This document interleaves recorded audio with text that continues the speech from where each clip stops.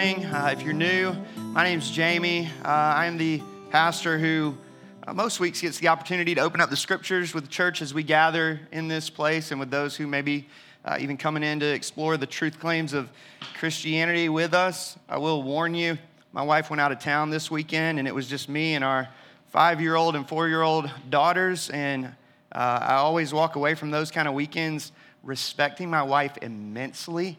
I'm like, how many dishes can possibly pile up in the matter of like 2 hours? And it's like a mountain. It's like Jesus went up on a mountain, and it wasn't dishes for Jesus, but in our house, it was a mountain of dishes. And I'm reminded of how weak and sad I am as a man. And so I'm going to begin by praying for us because I feel very much out of my own mental state this morning in light of this weekend. And we're going to get going this morning.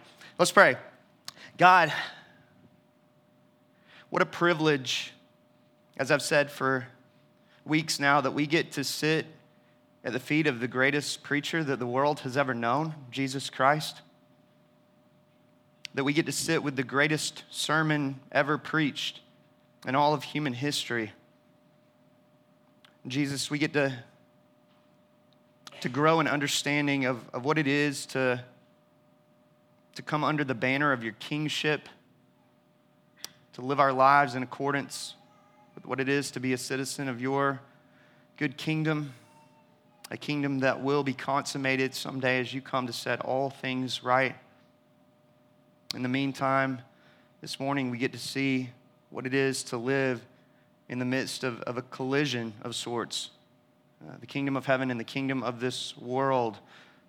As we look back even into last week's passage and see this idea of persecution and get to tease that out a little bit more this morning. God, would you move? Would you work powerfully in this room over the course of these moments that we have together with your scriptures open? Spirit of God, we're desperate for you. I'm desperate for you.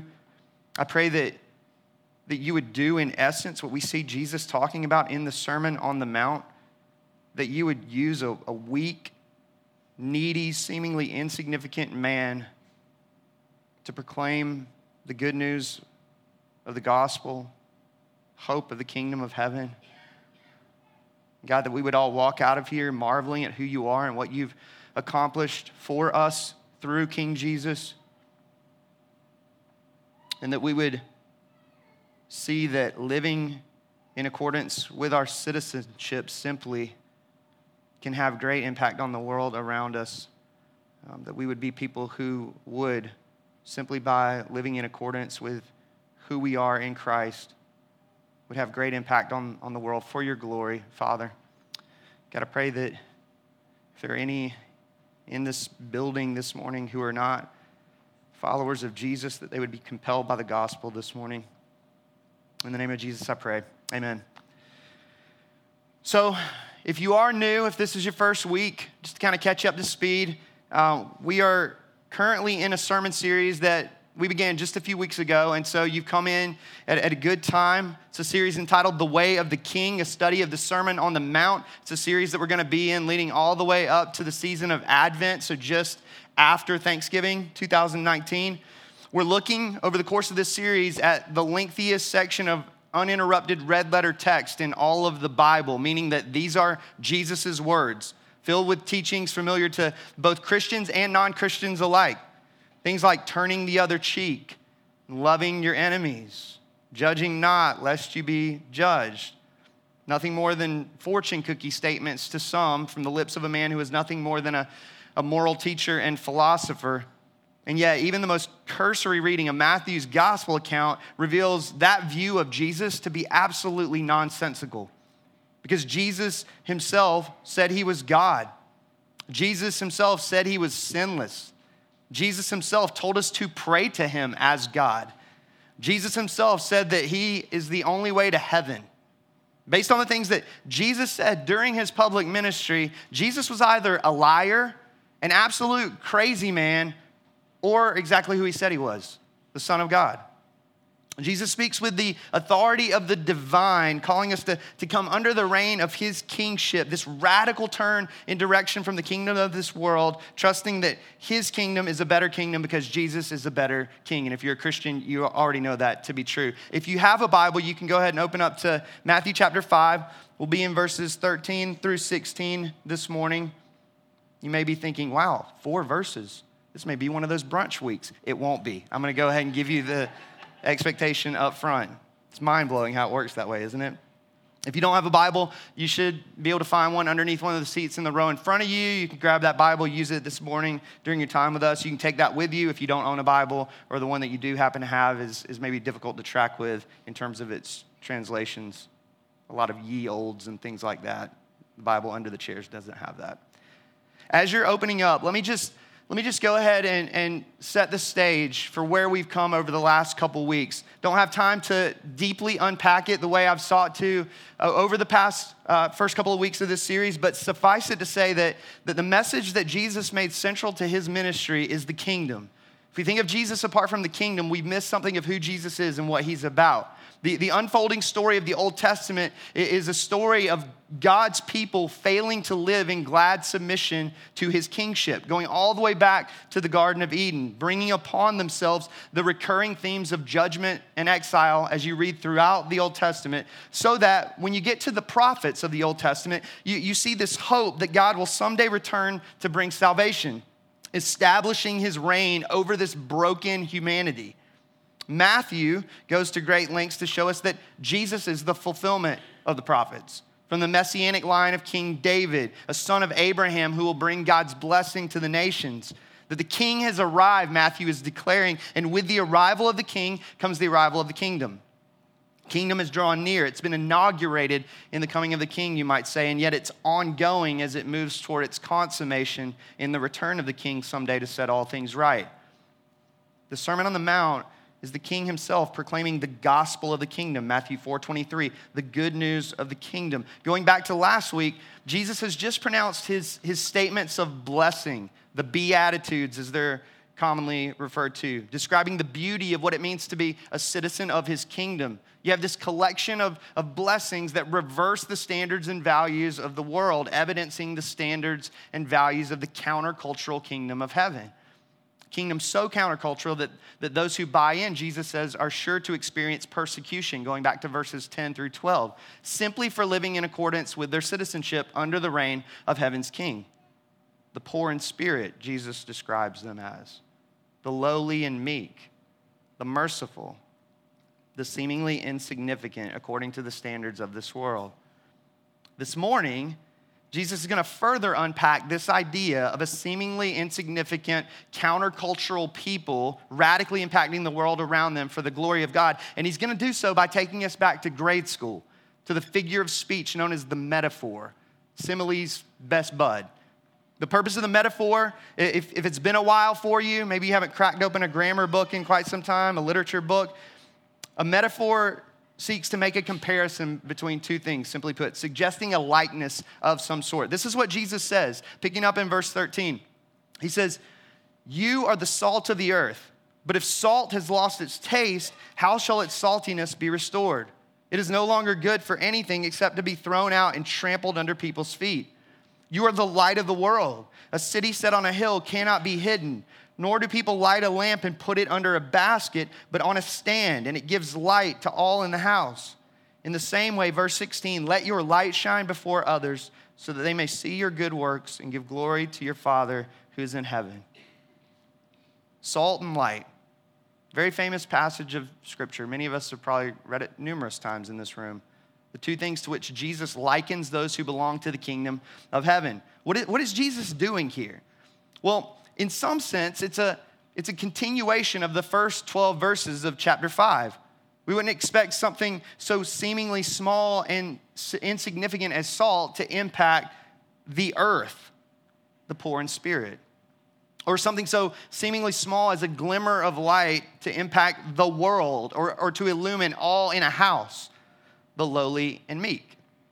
It's a declaration that Jesus' kingdom is not like the kingdom of this world, turning the standards and values of the world upside down on their head. So that these word pictures don't just tell us something of what it is to be a citizen of the kingdom of heaven, but also what it is to be a citizen of the kingdom of this world.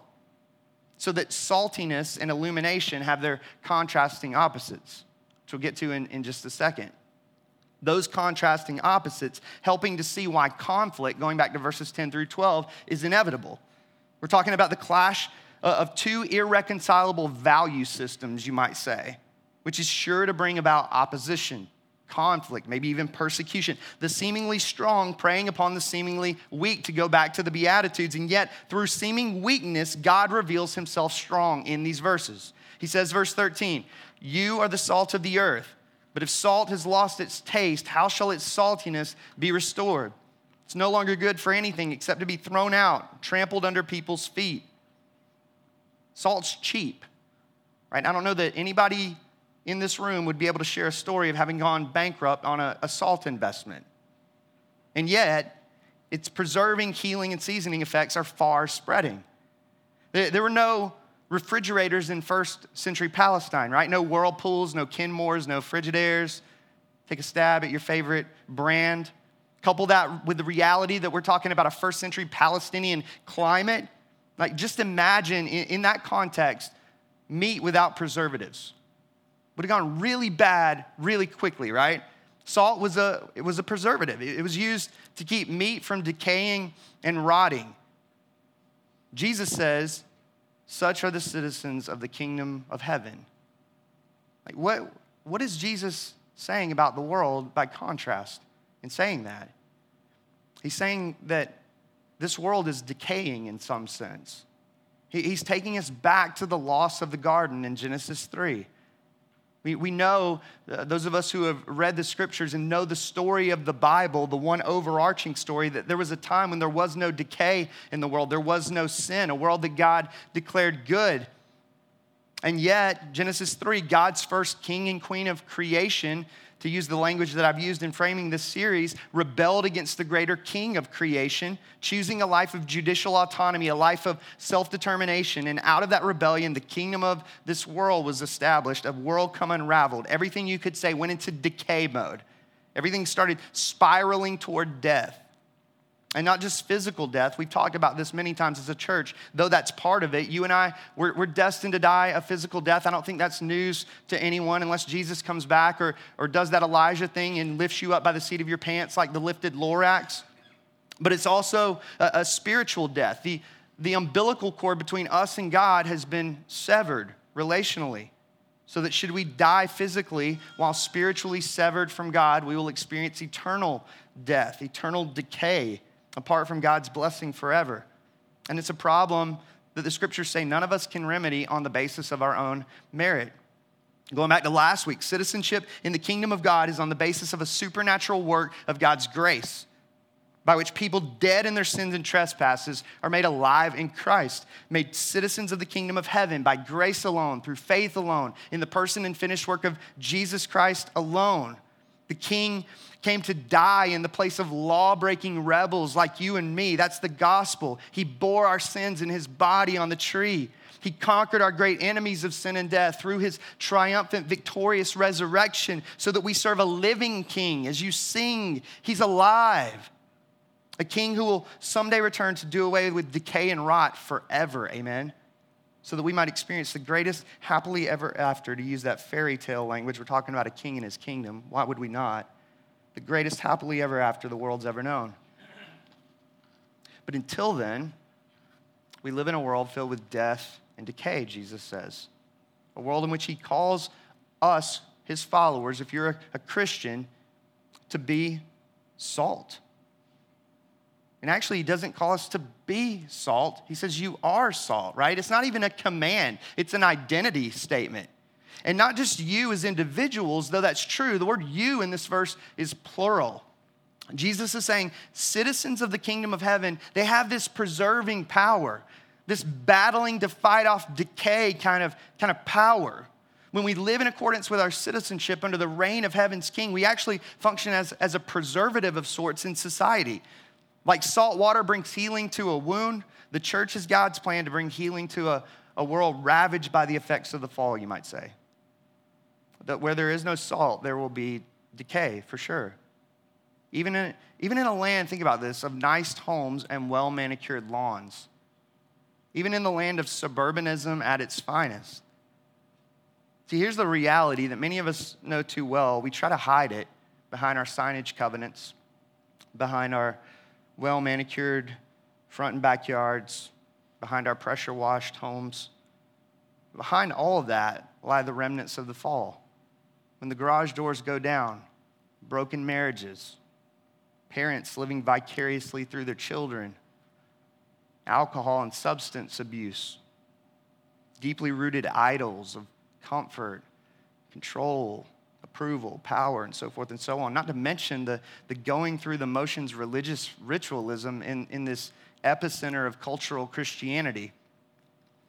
That behind the veneer is a hidden decay, which Jesus would actually go on to address later on in Matthew's gospel account in his pronouncement of woes on the scribes and Pharisees. Matthew 23, verse 25, Jesus says, "Woe to you, scribes and Pharisees, hypocrites, for you clean the outside of the cup and the plate, but inside they are full of greed and self-indulgence. You blind Pharisee, first clean the inside of the cup and the plate, that the outside also may be clean." It's like, I don't know if you ever do this, but maybe you tuck away some leftovers in the fridge in a Tupperware that's not one of those see-through kinds, and you forget about it for a little while, and you go to grab it, maybe even forget what was in that one. And all looks right in the world on the outside, right? Until you crack that lid, and all of a sudden rot and decay come forth and hit your nostrils in a way that tells you that what's inside is dead. It's rotten, it's decaying. That's somewhat of what Jesus is getting after here. He goes on to say it in another way in the next verses of Matthew 23. He says, "Woe to you, scribes and Pharisees, hypocrites, for you are like whitewashed tombs, which outwardly appear beautiful, but within are full of dead people's bones and all uncleanness. So you also outwardly appear righteous to others, but within you're full of hypocrisy and lawlessness." I'm reminded of last fall, in the wake of finding out that my grandfather was diagnosed with terminal lung cancer, and going to visit him and walking into the room where he lived his life essentially in this nursing home as he was looking toward his death. And to walk in and to see this glow on his face, to see this color to his cheeks and this warmth in his smile, and yet to know that on the inside, something was eating his lungs away, that there was death on the inside. When Jesus calls the Pharisees hypocrites, that word, it essentially means pretenders, play actors, theater actors. He's saying you're dressing the part of a righteous person. On the outside, all looks right, but you're not. Things appear to be in order externally, but on the inside is death and decay. Coming back to this morning's passage, we can declare ourselves to be salt. We can do that all day long. But if there's nothing but death on the inside, but decay and rot on the inside, we're not what we profess to be, no matter what the outside of the cup looks like. And yet Jesus says, not so for citizens of the kingdom of heaven.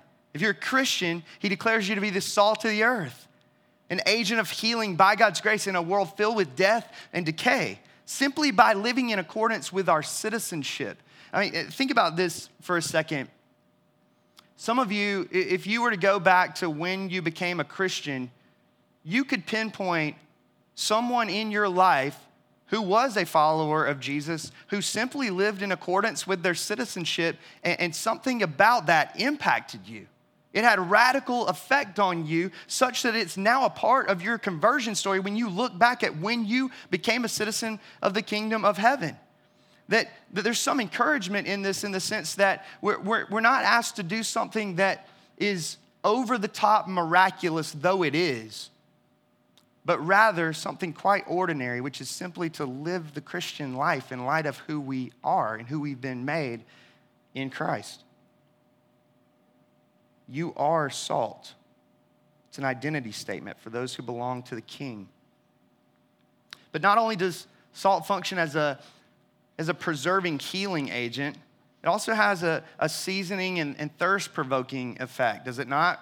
Which I think says something in contrast about the blandness of the kingdom of this world. One of the privileges that we have as Christians is we get to put on display the savory life, you might say. There's this taste about us that Jesus talks about right there in verse 13. A life of satisfaction in Christ. But there's also this thirst-provoking effect. Eat something salty, you're sure to get thirsty very quickly. Right? We all know this to be true. When Jesus came onto the scene, he had this way of showing people that their souls were parched. From Nicodemus to the woman at the well to Zacchaeus up in that tree. And as followers of Jesus, he's saying we have that kind of impact too. Like, there are people who won't know that they are spiritually soul parched until they rub shoulders with you. How crazy is that? To think about, that God's placed you in this moment in time, in this place in time, so that he might do that in and through you to expand his good kingdom and build his church. That you get the sweet opportunity to point people to the living water in whom thirsty souls find their fill, just like Jesus with that woman at the well in John 4. You are the salt of the earth. So much packed into that, right? What a sweet role that you and I as Christians get to play in proclaiming the good news of the kingdom, assuming that we don't lose the very essence of who we are. What good is salt without the property of saltiness? It's useless. Some believe that to be a statement about our salvation as individuals. Maybe that's true. It seems in context to be more about the loss of impact and witness in the world. Remember, this is a plural you, so that where my mind immediately goes is those letters to the 7 churches in Revelation chapter 2 and 3, where, to mix metaphor here and to jump early on into the you are the light of the world language, Jesus says to a group of churches who are losing the essence of who they are, that he just might remove their lampstand, which is to remove their witness in the world. Corporate witness of the church failing to stand in contrast to the kingdom of this world. Jesus won't allow for that. The word from which we get the phrase lost its taste or become tasteless, it's kind of an offensive word. It's the Greek word moranthe. It's where we get the word moron. Now, outside of the Sermon on the Mount, it's only used in 2 other places. 1 Corinthians 1:20, where Paul talks about God making foolish the wisdom of this world, showing it to be moranthe, that you have this contrasting wisdom of God, wisdom of the world, 2 competing kingdoms, to use that language that we've been talking for the past few weeks. And then you see it one other place, Romans 1, very famous passage where Paul talks about the foolishness, moranthe, of worshiping and serving the creature rather than the creator. Remember, the Sermon on the Mount, it's a tale of 2 kingdoms, kingdom of heaven, kingdom of this world. To chase after the things of this world, Jesus in some sense is saying it's a fool's errand. It renders us bland and useless in bringing contrast between those 2 kingdoms. Encouragingly, to live in accordance with our citizenship in heaven has the power to radically impact the world around us for God's glory. Jesus goes on to say, verse 14, you are the light of the world. A city on a hill cannot be hidden, nor do people light a lamp and put it under a basket, but on a stand, and it gives light to all in the house. In the same way, let your light shine before others so that they may see your good works and give glory to your Father who is in heaven. Picture this for a second. All right, biblical feasts. Some of us know, some of like the Passover would be one of those feasts. Another one, the Feast of Tabernacles. Get this picture in your mind. The last day of the Feast of Tabernacles, this celebration meant to commemorate Israel's dependence upon God as they wandered through the wilderness, going back to the Old Testament. On the final evening of that feast, every year, the temple officials would light 4 lamps in the temple courts. And then in addition, people would light torches as they celebrated their way through the night, so that the light from those lamps and torches were so bright that they would light up the entire city. You can just picture this city in the darkness of night all of a sudden lit up like a Christmas tree. For the Jews, no doubt, it would have taken them back to the wilderness wanderings of the Old Testament, the presence of God in the pillar of fire, if you remember the story, that led them through the Egyptian desert in the darkest hours of the night. It's in that context that Jesus comes onto the scene and speaks up John 8:12 and says, I'm the light of the world. Whoever follows me will not walk in darkness, but will have the light of life. Like for a first century Hebrew, that imagery would have invoked a number of thoughts and images. Not only that pillar of fire that led them through the Egyptian desert, but the very light that God spoke into existence in the story of creation, going all the way back to the beginning. You have David in Psalm 27 declaring these famous words, the Lord is my light and my salvation. Whom shall I fear? David declares God to be his light, his hope. Light's associated with God. It's associated with his work of creation and redemption. The prophet Isaiah, in declaring the coming of the Messiah, says this, Isaiah 9:2, another famous passage of scripture. The people who walked in darkness have seen a great light. Those who dwelt in a land of deep darkness, on them has light shone. Isaiah declares that the coming Messiah will be a light entering into the darkness. John tells us in the first chapter of his gospel account, the true light, which gives light to everyone, was coming into the world. He was in the world, and the world was made through him. John's talking about Jesus there. Many of you know that. He declares himself to be the hope of salvation, Jesus does, using this light metaphor, while also declaring something about the world in which we live again. Through the salt metaphor, Jesus is saying the world is decaying. The world is bland. The world is wounded. The world is soul parched. Through the light metaphor, Jesus is simply saying the world is a dark place. In one sense, we've talked about this many times before, man hates the dark. All it takes is a power outage, right? I don't know about you guys. My wife cripples in fear. Like the minute the power goes out, the minute the lights go out, it reveals man's innate fear of the dark. There's something about light that subdues our fears. That light at the tunnel imagery, at the end of the tunnel imagery, it brings hope. In contrast to the hopelessness and despair that darkness brings. And yet, in another sense, man loves the dark. John 3:19. The light has come into the world, and people love the darkness rather than the light because their works were evil. For everyone who does wicked things hates the light and does not come to the light, lest his work should be exposed. But whoever does what is true comes to the light so that it may be clearly seen that his works have been carried out in God. Like Jesus came onto the scene, and he did what you parents do when you flip on the light switch on your kid at 6 a.m, right? And they curl up in a ball and get under their covers because it's so harsh and exposing the light. Jesus was and is the light switch that causes people to hide their eyes. He entered into the slums of our darkened world, and people began to see their evil thoughts, their evil affections, their evil deeds exposed, and they didn't like it. And that goes for both religious and irreligious people alike. The irreligious wanted to live by their own rules, like our first parents in the garden. The religious wanted to believe that they could brighten up their own darkness by cleansing the outside of the cup and plate, to use that Matthew language, by whitewashing the tomb, so to speak. Jesus came along and crushed that standard of goodness, revealing through his teaching and perfect obedience their uncleanness within. The light entered the darkness, and you could say the darkness then crucified the light.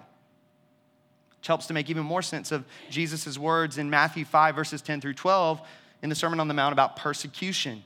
When beacons of light, Christians, shine forth in the darkness of this world, the darkness hates the light and must do away with it. Jesus says, you are the light of the world. A city on a hill cannot be hidden, nor do people light a lamp and put it under a basket, but on a stand, and it gives light to all in the house. That if you're a light, you shine. It's what lights do by definition. In the same way, another thing we've talked about before, that the moon has been perfectly positioned to reflect the sun's light. You and I have been perfectly positioned to reflect the light of Jesus Christ. That's what it means to be the light of the world. Our light is derivative. It's not self-created. It comes from Jesus. And it's not for our glory ultimately. Look at what Jesus says in verse 16. He says, in the same way, let your light shine before others. Why? So that they may see your good works and give glory to your Father who's in heaven. That our derivative moonlight glow is ultimately meant to bring glory to our Heavenly Father. Purpose of our light bearing is that God might be treasured above all things. He's the true light. Without him, none of us would shine. He creates a glow, you could say, in the citizens of his good kingdom, this God-glorifying glow. So that I would say this morning, if you're not a Christian, here's my prayer. If it hasn't already happened for you, I pray that the salt and light citizens of the kingdom of heaven would bring you face to face with the King of heaven. That you might fall at his feet as Savior and Lord, confessing the darkness and decay of sin within, declaring Jesus like David to be your light and your salvation, that you would become the salt of the earth, that you would become the light of the world, that you might glorify your Father who's in heaven. And if you are a Christian, as simple as it sounds, because it's not an expounding of anything Jesus is saying here, you're the salt of the earth. You're the light of the world. And so my prayer is that you would be encouraged this morning that God uses the seemingly small and insignificant to the praise of his glorious grace. Conflict and opposition, yeah, you better believe it. They're sure to come. As we follow in the footsteps of our Savior and King, Paul would go on to say that for some, to use a different metaphor, we are the aroma of life, and to others, we are the aroma of death. There will be opposition, but there will also be redemption as God moves through his people to bring healing and hope to this world ravaged by the effects of the fall. So that if I could commend anything to you, it would simply be to live in accordance with your citizenship and to marvel as you do at the ways that God glorifies himself in and through you. He wants to do that. Your place in this story, it may be small, but it has eternal significance. It matters.